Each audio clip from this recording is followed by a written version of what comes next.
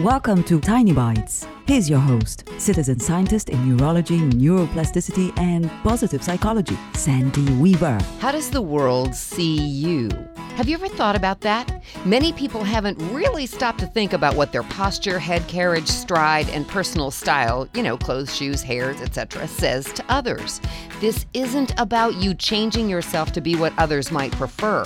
This is about you being sure you're giving the world accurate information about who you are and, more importantly, who you are becoming. Think about Olympic gymnasts. Whether they turned in a perfect 10 routine or not, they stick the landing and hold that finishing pose for the judges. They know something very important. Attitude is everything, though not for the reasons you might think. When you focus on projecting the best of yourself through your walk, talk, and actions, people feel more comfortable with you. Even better, when you focus on your best qualities, you're reinforcing those parts of yourself to your brain. The brain believes what you focus on is what it should focus on. There's a lot of research to back that up. So if you want more confidence, exude it.